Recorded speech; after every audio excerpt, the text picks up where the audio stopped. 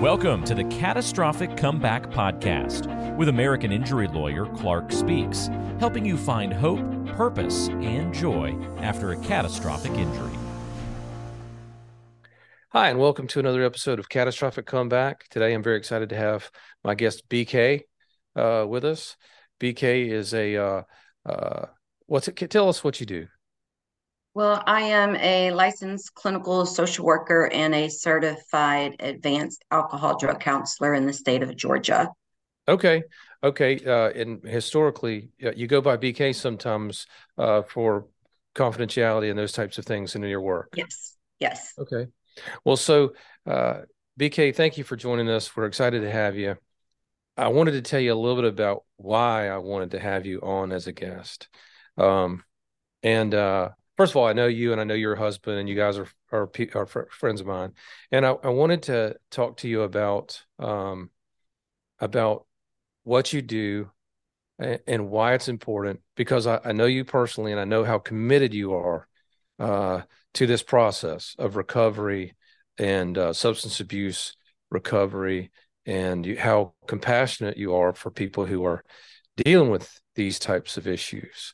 And the reason I think is important in this case, in this circumstance, is because we are trying to be a resource for people who have suffered catastrophic injuries, maybe, very serious physical injuries, burns, multiple broken bones, lost limbs, those kinds of things, or lost loved ones. The recovery process of either of those two things, pain medication can lead to substance abuse issues, and put somebody in a place where they really need to not only deal with their physical injuries, but now they have a substance abuse issue they have to address as well. The same could be affect a person who's lost someone, who then self-medicates through drugs or alcohol. So that's the reason why I think that this conversation is so important to what we're trying to do here. So thank you for joining us. I appreciate you being here. You're welcome. And a lot of times, what happens first is the trauma, which is what you're talking about: losing a loved one, being in an automobile accident, having that medical injury. And then, of course, yes, start self-medicating because you don't have the support that you need to be able to deal with it in a healthier manner. So is that so in your work, what percentage of the time does some type of trauma precipitate a substance abuse problem?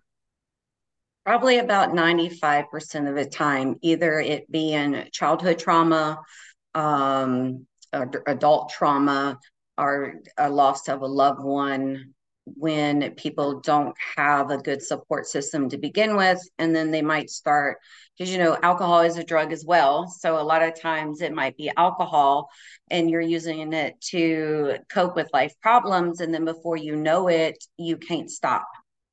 And the same thing happens with opiate pain medication, ADHD medication, Xanaxes, Valium, which is sometimes they will prescribe to someone that has lost a loved one.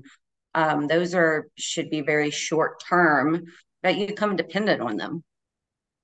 Well, so the whole purpose of this show is to be open, to be vulnerable, to be helpful to other people, to share information if it will be helpful to other people. And in the spirit of that, I don't drink. I can't drink. I'm really good at it, and so I can't do that in my life. And I've made that decision probably 13 years ago, I think it was. And so I do have some degree of familiarity with what you're talking about, at least from an alcohol perspective. But go ahead. Well, I'm also in long-term recovery. So that means I haven't put any mood or mind altering substance in my body since August 15th, 2008. Wow. Okay. Well, so in your personal experience then, without getting into detail, tell me what piece of this you don't want to discuss, and I'm pretty open about it all. I mean, I live my recovery out loud because I think it saves people's lives when we don't talk about it. That's where the danger comes. Well, so I have that same opinion. And so I'm usually a very private person and I don't really necessarily want to talk about certain things publicly, but I feel like if it can help somebody else, then let's do it. Okay, so in your personal life, in your professional life, you see that trauma all almost always is the catalyst to start some of these problems. What are examples of the types of trauma that might cause a alcohol or substance abuse problem? Well, there's a lot of it. Trauma is a very complex situations, and some of it is childhood trauma. To childhood sexual abuse. I mean, it could just be as simple as parents got divorced and the child didn't know how to handle it. They start hanging out with the wrong crowd. And then before they know it, they're caught up in addiction.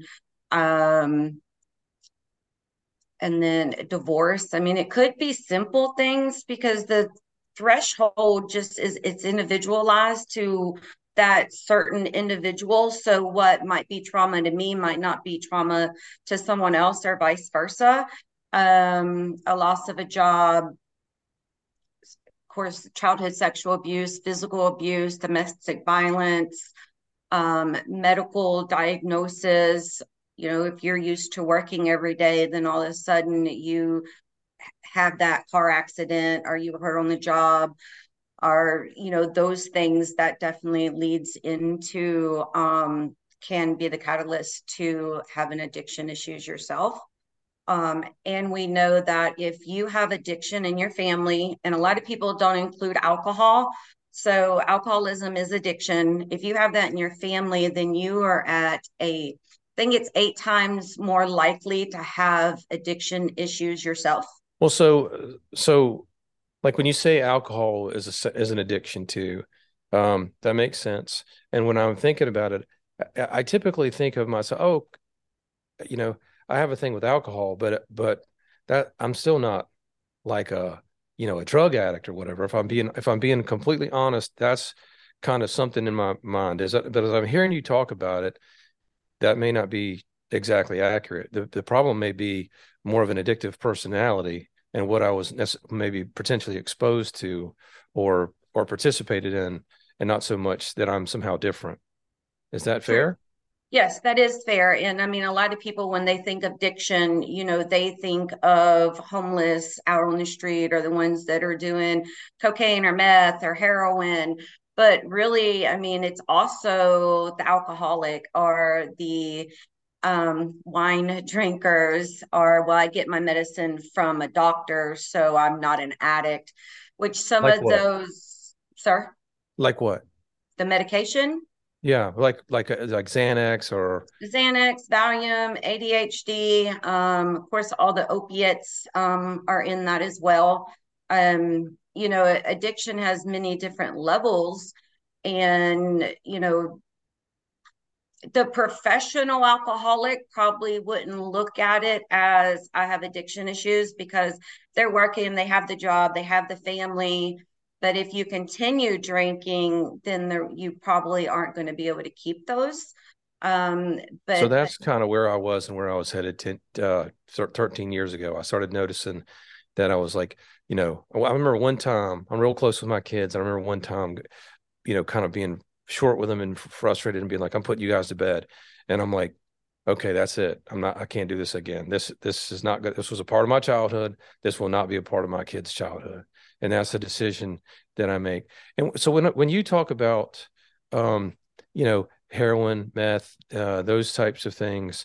So I can't help somebody like me has a tendency to then go, I mean, we all know that stuff is terrible for you and it'll destroy your life. What kind of what kind of person makes a conscious decision in 2023, 2024 to put that into their body, to bring that into their lives? Help me understand that. okay, so most a lot of times it happens before the age of, say, 18 to 21. And we know now that, before you are about 21, 22, your frontal lobe is not fully developing. So when you start using drugs or alcohol at an adolescent, you can't look at the consequences, like say we can here now, knowing everything that we know. And then, addiction is very cunning. It's the only disease that you have that says you don't have one. And it's your mind, it's your thoughts. I grew up with an alcoholic mother, and well, then she traded alcohol for pain pills, and she died of an overdose in 2004. So growing up, I always said I'd never be like my mom. But so when I had my son, I didn't drink. So I thought that was okay, but I was still doing, cocaine or meth or marijuana. So, it's very complex because the disease is your mind, it's your brain, it's your own voice in your head, and it will tell you things like, it'll be okay. You can spend this month's mortgage payment. You'll make it back up. So that's what makes it such a hard disease to treat. I mean, if you have cancer, like, you're going to have to go and do the treatment, or you most likely are going to die. Well, the disease talks to you in a way that you think, oh, they don't know what they're saying, or I'm different, I'm smarter. I have a lot of people in treatment who complete like an IOP program is intensive outpatient treatment, and it's about 12 hours a week. So they will complete that program, or the drug court, DUI court. They complete that, and then they stop doing the things that was keeping them clean, like going to meetings, having a sponsor, talking to a therapist. So then the disease says, you know what, you've learned now how to control your using. This time it'd be different. So I think that's what makes it so difficult. And you really don't see, because most of the time, in the beginning of addiction, it is fun. It is just on the weekends, or it's very social. But as you continue to use, those normal people who are just doing it once a month or a couple times a year, they kind of step back and be like, no, they're too much for me. So as you progress in your disease of addiction, those good friends go away. The family starts putting boundaries in place. You might have lost your job by then. So it doesn't happen overnight. Usually it's, a couple years. So you don't really notice it, or you believe the addiction when it says you don't have the problem. Everyone else has the problem. It's their fault. So yeah. So I understand you're painting a picture to me how it progresses, and I understand that. But let's back up a step. How in this day and age, with all we know about addiction, we've all seen people that have suffered from addiction. We've all been personally affected by, if not addiction in our own lives, an addiction in somebody who we at least know if we're not close to. How does somebody get started using in a meth, heroin, cocaine, crack in today's world? How does that happen? Well, we'll start with the heroin first, because I think that one's probably the easiest one to explain. Is a lot of times it starts by, I was the high school quarterback. I got hurt. My doctor prescribed me pain medicine, and that kind of played a role in it. If you look at most people who are using heroin, they didn't start with heroin. They really started with either it was prescribed by a doctor, or they got it out of somebody's medicine cabinet because they had a headache. I think that's the easiest one to explain. Can we go through that a little bit more slowly? Because that's the piece that I think is going to be helpful to, that's one of the pieces that's going to be helpful to our clients. So, like, in other words, if somebody has a catastrophic injury, then pain a lot of times is associated with that injury. Yes. They've got, multiple breaks. in their, legs, back pain, lifelong chronic back pain. It's unless, like if it's hot outside, like it is right now that we're filming this in the summertime, you're in Georgia, I'm in North Carolina, it's brutally hot. And it's hard to imagine being cold, right? It's hard to imagine, you know, like being outside and there's snow on the ground and it's so cold you're shivering and a campfire would feel great. But just like that, it's hard to imagine having that kind of pain and just never-ending pain and a life and a lifetime going into the future of more pain. And so then people get prescription medication, and that prescription medication is supposed to take away that pain. And it does take away that pain for a period of time. And then at some point, in my experience, and tell me if you've observed this as well, doctors sort of start pulling back on that pain medication and pulling back on the pain medication more and more and more. But then the person still has pain. And then the person may also now have a dependency on that medication. Can you talk about that and that progression into that high school quarterback or into that accident victim or into that person who's had a burn injury or some kind of other catastrophic injury, how that might slowly over time and just in a very sneaky way turn from quality medical treatment into a lifetime of lost relationships, lost jobs, lost money, lost everything? Yes. Well, a lot of times it does start out, the doctor prescribes it, and you might take 4 a day of this medication. Well, after you've taken it for,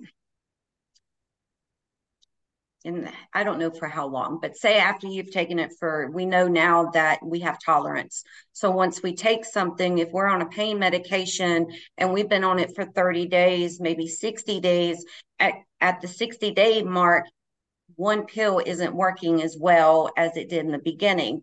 So then you go back to the doctor, you tell them that, this really isn't working anymore. So then the doctor either increases the dosage of it or they will change it to a higher, a stronger opiate.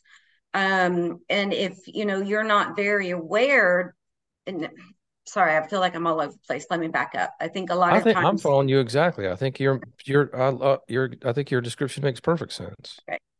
And I think the beginning of it is a lot of times when you go to the doctor and they put you on this medicine, they're not very forthcoming, or they might say, you really need to be careful. You need to keep this locked up. I don't think they really sit down and explain to the client or patient, hey, this medicine is highly abusive. These are things to look out for.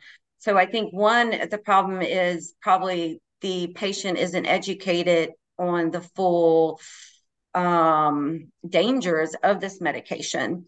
They're being handed a So loaded gun and they just don't appreciate the magnitude of that yes. responsibility. Thank you for joining us, and we'll see you next time.